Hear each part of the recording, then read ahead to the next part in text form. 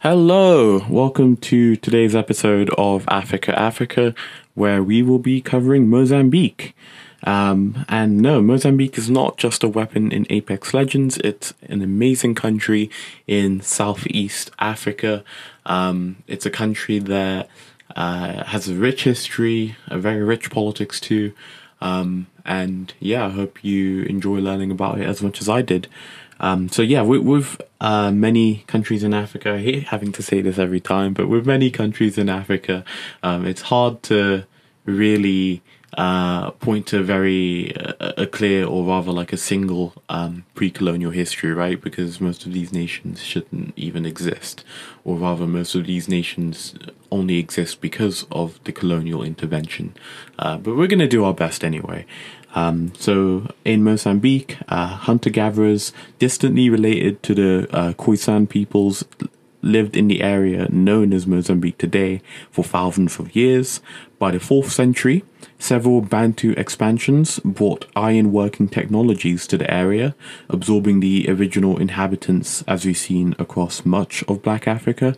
One such Bantu group that settled in Mozambique and still live there today are the Makua people, who their folklore and their oral histories tell of a mythical ancestor from whom the first man and the first woman were born at Mount Namuli, which is the second highest mountain in all of Tanzania.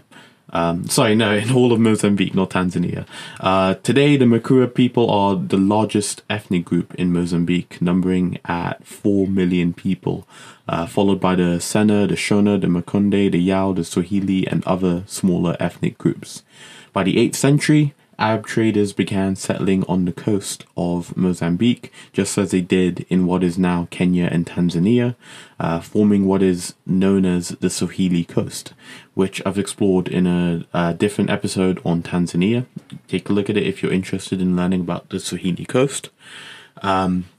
The Arab merchants traded in gold, ivory, slaves, spices, and more, trading with various city-states as well as fully fledged kingdoms and empires such as the Shona Empire and the Fonga Empire, sorry if I'm saying that wrong, both ruling over parts of Mozambique as well as modern-day Zimbabwe. In 1497, the Portuguese arrived in Mozambique following the voyage of Portuguese colonist Vasco da Gama. They would occupy an Arab island settlement off the coast, turning it into a major slave trading center. They also conquered the Swahili coast city-state of Sofala, which was the most powerful and economically dominant coastal city south of Kilwa, which was famous as far as Oman and Yemen and India. From their conquered coastal and island possessions, the Portuguese began to spread inwards. Spread inwards doesn't sound nice. It sounds like they're a disease or something. Okay, expand inwards into the continent over many centuries, setting up trading and slaving posts along rivers, and eventually waging war against the kingdom of Mutapa, which was one of the strongest African powers in modern-day Mozambique, although it was largely based in Zimbabwe. The kingdom of Mutapa, or Mwene Mutapa, was said to have been an empire by some. It had extensive control over what is now Western Mozambique, lands that would later be conquered and colonized by the Portuguese. Mwene Mutapa was eventually forced to become a Portuguese vassal in 1629, ceding control over gold mines as well as valuable trade routes. Similar things happened in nearby Congo, where all over Portugal's African and I'm not so sure about Latin American, but definitely in its African colonies, Portugal set up the Brazos system, which is similar to a Spanish hacienda in Latin America. Essentially, these were plantations or estates that would be headed by Portuguese slavers / colonists, with the sole purpose of exploiting that geographic area for its labor and its extractable resource wealth. So the Prezeros, who were the holders of the land, or the people who had the title of the Brazos, which again, both words I'm probably saying wrong because my Portuguese sucks. But stay with me. The Brazos were basically they were like a king, basically a king in their plot of land. They were left to administer the area for the interests of colonial exploitation, and they were judge, jury, and executioner for legal and social affairs. It's really strange when you think about it, right? Like, this random Portuguese colonist was basically made king of like a small region or small like town, and they could do whatever the hell they want as long as they, continued making sure that the gold kept flowing, right? Like, it's very weird when you think about it, and kind of horrible too. But yeah, that was the harsh reality. That was the brutality of Portuguese colonialism. I hate having to be so negative when when I cover African history, right? Because there's so many positives. There's so many great histories, cool fables like the one we mentioned earlier. The mythical folklore for the Makua people, right? There's so much of this great history that I'd love to cover, but in terms of the history of these African nations, unfortunately, a lot of it is just negative, right? Most of it, or at least most of it, during the 18th, 17th, 16th centuries, is slavery, right? Colonization, exploitation, plantations.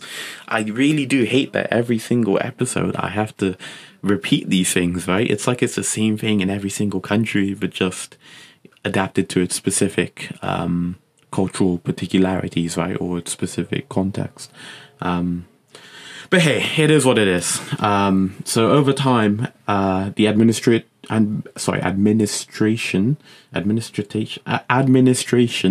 of word salad. The administration and the exploitation of Portugal's expanding colonial enslaving control over what is now Mozambique shifted from being in the hands of the Brazos to colonial companies, right? Private companies who were based in Lisbon, and they were essentially the equivalent of Britain's East India Company or France's Morel and Pomme.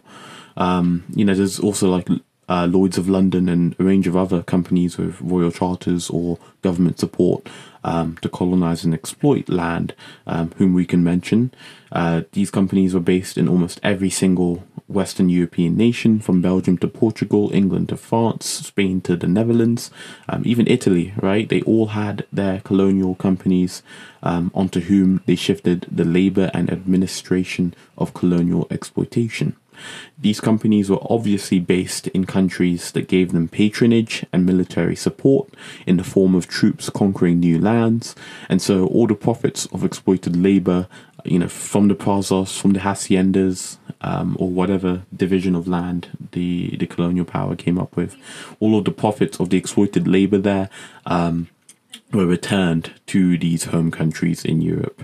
And this is a central way in which colonization functioned, right? Rather than the state directly doing the exploiting themselves, which is expensive, right? And, you need manpower, you need civil servants, you need, you got to set that up, right? Like, colonizing is complicated.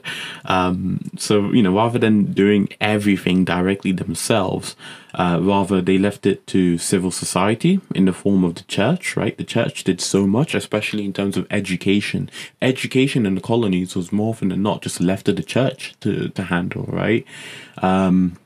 So yeah, they left it to civil society in regards to the church, as well as private society in the form of colonial companies who, with the European state's permission, and really just a royal charter, if they had a monarchy, or like a, I guess, republican or government state charter or whatever. If they didn't have a monarchy, they would exploit the living daylight out of a colonized territory. Now, this isn't to say that the kingdoms and republics of Europe were distant from colonization, right? Because they weren't. They were in the thick of it, right? Rather, they were directly involved, but it was more efficient for them to have companies doing some of this exploiting, or even the lion's share, really, of the exploitive labor that took place, rather than the state doing it themselves. Now, with that said, the state was still heavily involved as they sent troops to conquer these lands in the first place, right? And to maintain control by building and filling up forts with their national armies. Examples of colonial companies in Mozambique include the Mozambique Company, the Zambezia Company, and the Nyassa Company, all involved in slavery, forced labor in mines, plantations, and more. Now, sometimes these companies didn't perform well enough, right? Or they were involved in too many atrocities. For example, in the Congo, which was owned privately by the King of Belgium as the Congo Free State, but it was far from free. In the Congo Free State, owned by Leopold of Belgium, private companies working for the king used to cut off the hands and the feet of even children, right? If a village didn't produce enough rubber. Rubber being a very valuable resource at the time, given that, it was used in cars, tanks, etc. and so on. This led to outrage amongst those who were against slavery and colonialism in Europe. A lot of religious elements, which is, cool. That's a good side of religion, I guess. There was a lot of outrage about the atrocities that King Leopold was doing in his basically private country, right? Like, it was his land. It was not the Belgian state's land, but him personally.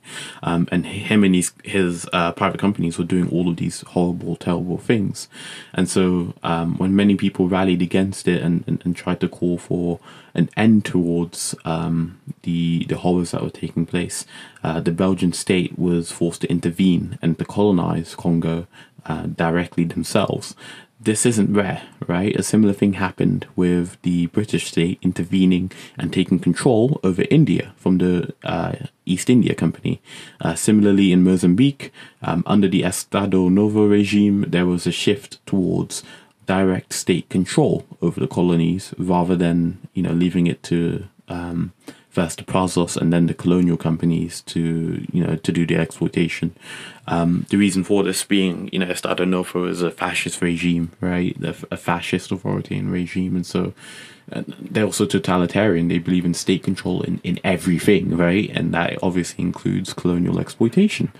And so, these colonial companies were eventually phased out of these lands that they had exploited and enslaved for centuries. Once they became official overseas provinces of Portugal.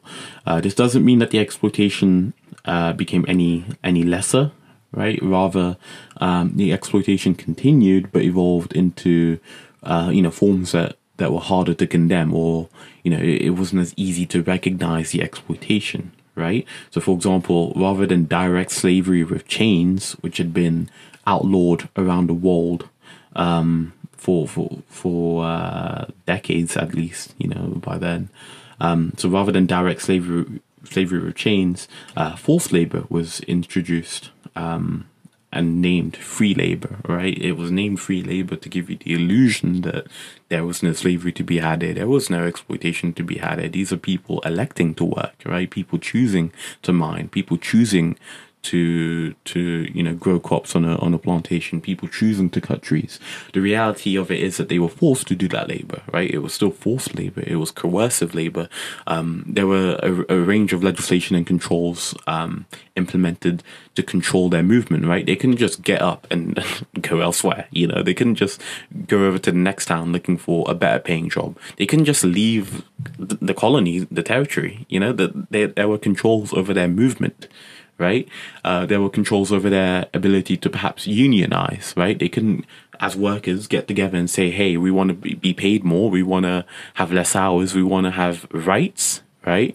They couldn't do that because death would be the answer. Like, that's the reality of it. Any rebellious activity, as they saw it, would be responded to with death, full stop.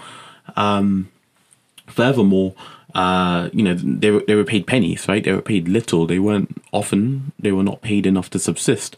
And this is the case around the entire African continent, as well as the Caribbean islands, where again slavery was replaced with this coercive so-called free labor. If you look at Walter Rodney's How Europe Underdeveloped Africa, I believe there's a part where he points towards the population of Africa, right? How it stagnates after the European colonial intervention. That is not normal, right? It's not normal for a continent to stagnate in population for years and years and years, for decades and decades, for centuries and I don't know if it's centuries, but for a long time, right? It's not normal for any continent to do that, right? The growth trajectory of any country, any state, any region, any continent is typically upwards, right? It's typically upwards as we get more food, as we develop, right? As we improve our societies, we have more kids, our populations explode. Well, not explode, but you know what I mean? Our populations grow. Like that is the norm of human societies around the globe, but not in Africa. We see that after the slaving and then the colonial intervention by Europe, we see that Africa's population begins to stagnate, right? And we see a similar thing in Mozambique. We see population stagnating in parts of the country. We also see the economy stagnating. And when I say the economy, I mean the economy for Mozambicans, right? For Black African Mozambicans, their economic development stagnated, right? They weren't getting richer. They weren't getting better clothes. They weren't getting more food, right? They were stagnating.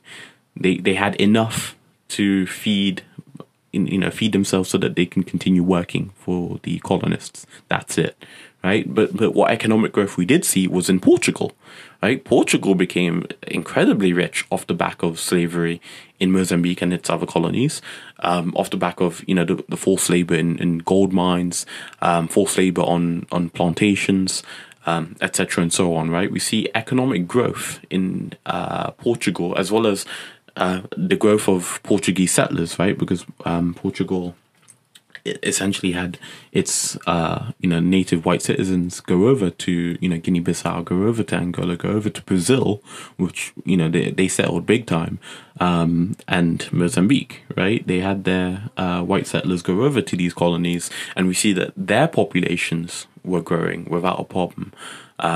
But once more, right, like native local populations began to stagnate, particularly after the colonial intervention, which says a lot about colonization. It was not about development. It was not about, bringing society or civilization, because clearly, like the stats don't lie, right? The numbers don't lie. The facts don't lie. We see that colonization and slavery have brought nothing but stagnation, if not outright despair and destruction, to so many communities around the African continent, Mozambique included.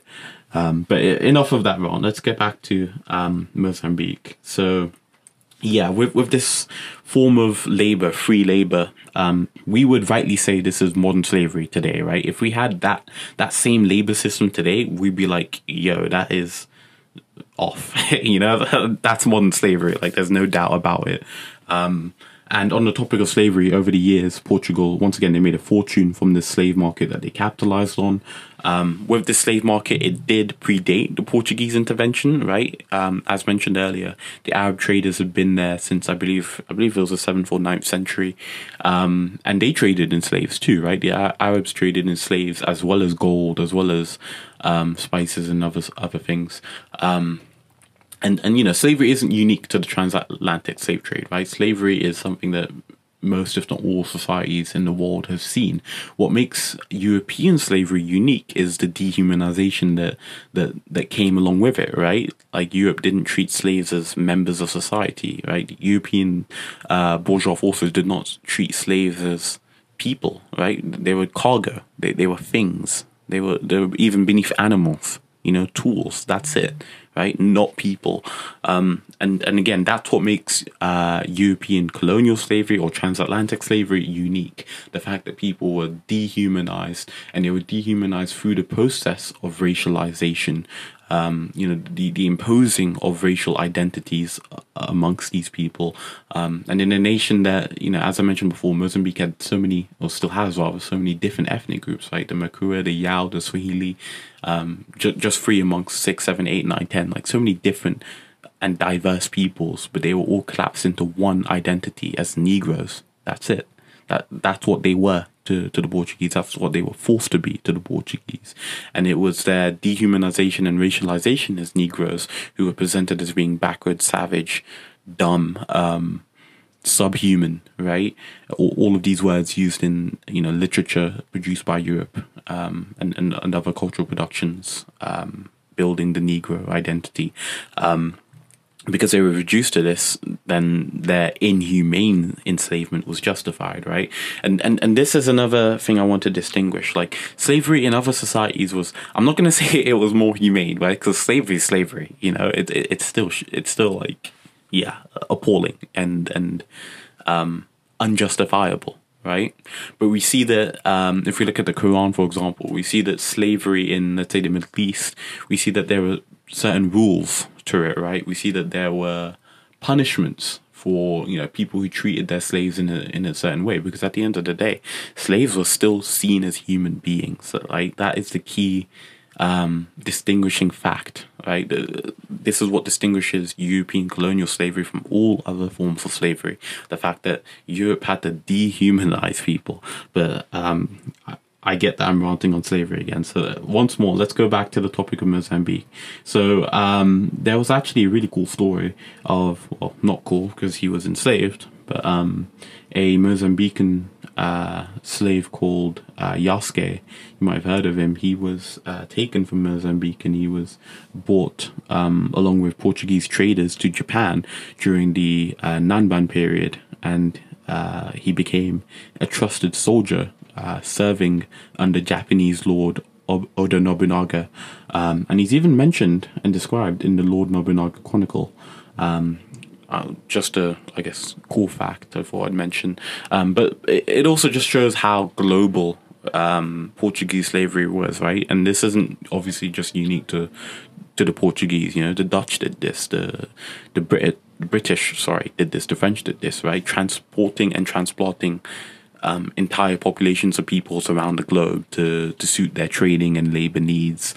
And so, Mozambicans were enslaved and brought to places as far as Japan, as far as Brazil too, right? They were brought to literally every single continent of the world by Portuguese slavers. But yeah, so that was Mozambique under Portuguese rule, right? It was characterized by exploitation, first in the form of slavery and then in the form of exploited colonial so-called free labor. Eventually, as the wave of anti-colonial independence swept through the African continent in the 1960s, more and more protests were held in Mozambique, criticizing the free labor that still left them penniless and hard worked. And people demanded independence, right? Independence and freedom from Portuguese rule. Now, there was the Moeda massacre in 1960, which saw the Portuguese slaughter dozens of peaceful protesters. And by 1964, after refusing numerous requests and demands for an end to direct colonialism, a war of independence broke out. It is widely accepted that the colony, like most other colonies, was being run for the economic gain of mainland Portugal. And so the native black African communities who had been oppressed and exploited for far too long, eventually they had enough. They rose up. And, a big thing that led to this uprising was the fact that Portugal refused to give any independence, right? They refused. Unlike Britain and France, who at least gave flag independence. But that's a rant for another video. But unlike Britain and France, who at least gave flag independence to their African colonies, Portugal outright refused. And again, they wanted these African colonies, Guinea-Bissau, Angola, Mozambique, to be overseas provinces of Portugal. And so, an uprising took place in which, following like the Moeda massacre and other massacres too, in which armed guerrilla groups such as the Front for the Liberation of Mozambique, or FRELIMO, led by Samoa Michel and Eduardo Mondlane, fought a 13-year-long campaign for freedom. The death toll was high, and it included Mondlane, one of the founders of Frelimo, who was assassinated by the Portuguese secret police as part of a campaign of terror that was carried out in Mozambique. Tortures, murders, abductions, among a range of other horrible human rights abuses took place, and they were only brought to an end by the Carnation Revolution in 1974 in Portugal, which saw the fall of the fascist regime following a coup d'etat in which left-leaning military officers who were upset with the huge losses Portugal was taking in Mozambique and in Angola and Guinea-Bissau. These left-leaning officers took power. They got rid of the fascists, and yeah, Portugal became a democracy again. Along with Portugal becoming a democracy, its colonies were finally free, right? But, you know, don't get it twisted. Even if this didn't happen, those colonies would have fought for their freedom regardless. Like, Portugal was bleeding. They were losing soldiers and with it money. They just could not sustain, like, not just one, not two, but 3 guerrilla campaigns, right? In Guinea-Bissau, under Amilcar Cabral, in Mozambique under Samora Machel, and in Angola under I think it's Dos Santos. I should have probably looked into that. But yeah, 3 guerrilla campaigns. Like, there was no way that Portugal was ever going to win it. And that's why those military officers, or rather, it's a big reason why those military officers felt compelled to act and to put an end to otherwise never-ending wars. These wars were basically Portugal's Vietnam, right? But it wasn't just one Vietnam, it was 3 Vietnams. So yeah, that should help you really understand the independence conflict of not just Mozambique, but, you know, also, again, Angola and Guinea-Bissau. So following, you know, the freedom and independence of Mozambique, 250,000 Portuguese settlers left Mozambique in a similar way to how many white South Africans left their nation after the end of apartheid. Mozambique became independent the next year under the control of Frelimo, who established a Marxist one-party state under the leadership of Samora Machel. A Truth and Reconciliation Committee was set up to investigate various crimes that had been committed during the independence wars, such as the Wiriamu massacre, in which 300 innocent men, women and children were put to death and slaughtered by Portuguese secret police. It's said that, you know, they were even locked in their homes and grenades were chucked in, right? This is the kind of violence that Portugal was, you know, freely committing in its colonies. Obviously, you had, you know, people like the United Nations condemning it. You had, you know, resolutions, you know, condemning it as well. But, you know, words are just words, right? There was no action. There was no intervention by the United States, or intervention by European powers who, you know, believed in human rights but didn't care enough to act on it, right? Didn't care enough to stop one of their own, Portugal, from, you know, committing these atrocities year after year. The Soviet Union, however, they didn't stand idly by, as did Cuba, right? Like, they sent soldiers to Angola, for example, to help there. To help both in the independence war and the civil war that followed. But, you know, throughout the independence war, you know, the Soviet Union gave arms, weapons, logistics, etc. Yeah, which is good on them, I guess. But, you know, personally, I do think they could have done way more. But I guess that's just my opinion. Now, anyways, after the Truth and Reconciliation Committee, which I will post a brilliant video on this in the comments below if you're watching this on YouTube. You know, 2 years after the independence and freedom of Mozambique, it fell into a civil war with anti-communist soldiers, the Mozambique National Resistance, or Renamo, taking up arms against Frelimo. Renamo were given money and weapons by apartheid South Africa as well as apartheid Rhodesia, whilst Frelimo had the support of Zimbabwe, Tanzania and Malawi, who recognized Renamo as an oppressive pro-capitalist force who even used child soldiers as well as, you know, apartheid blood money. Renamo also littered the Mozambican countryside with landmines, which took all the way until 2015 to fully clear. In 1986, Samora Machel's plane crashed, with Soviet experts suggesting military intelligence agents from the apartheid regime may have played a role in causing the crash. However, this is inconclusive. There's no hard evidence, not hard evidence, but there's not enough evidence to be 100% certain of this. Machel's death was key in the outcome of the war, as his successor abandoned Marxism and began peace talks with Renamo.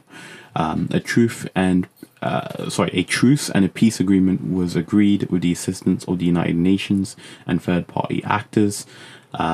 Multi-party elections were to be held, and capitalism embraced according to the 1990 Constitution. Frelimo won the first election and every election since. There have been, recurring issues with guerrilla activities by Renamo, as well as, oddly enough, activities from the Islamic State. But overall, peace has largely been maintained in Mozambique.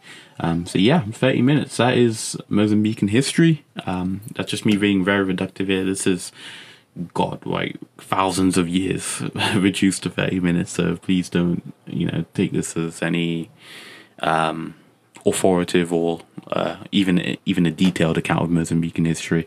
But once more, I'm going to link a lot of sources in the details, as well as that video that, if you're listening, you should watch this video on the Truth and Reconciliation Committee in Mozambique, led by Samora Machel, in which they spoke to Mozambicans who had collaborated with the Portuguese, and they uncovered so many horrible truths of crimes that happened. Once again, as I mentioned earlier, I hate having to be so negative with African history. Like, there's so much great positive history out there, right? There's so much great positive cultural events out there, right? And I have mentioned some, such as, the folklore of the Makua people. But it's kind of impossible, I guess, once more. It's impossible to avoid these atrocities, right? Avoid slavery, avoid colonialism, when this is central. Like, the truth is, this is just central to the histories and to the entire existence of these nations that otherwise would not exist. Yeah, that's it for today's episode. As usual, if you have feedback, let me know. Otherwise, thank you for listening, and goodbye.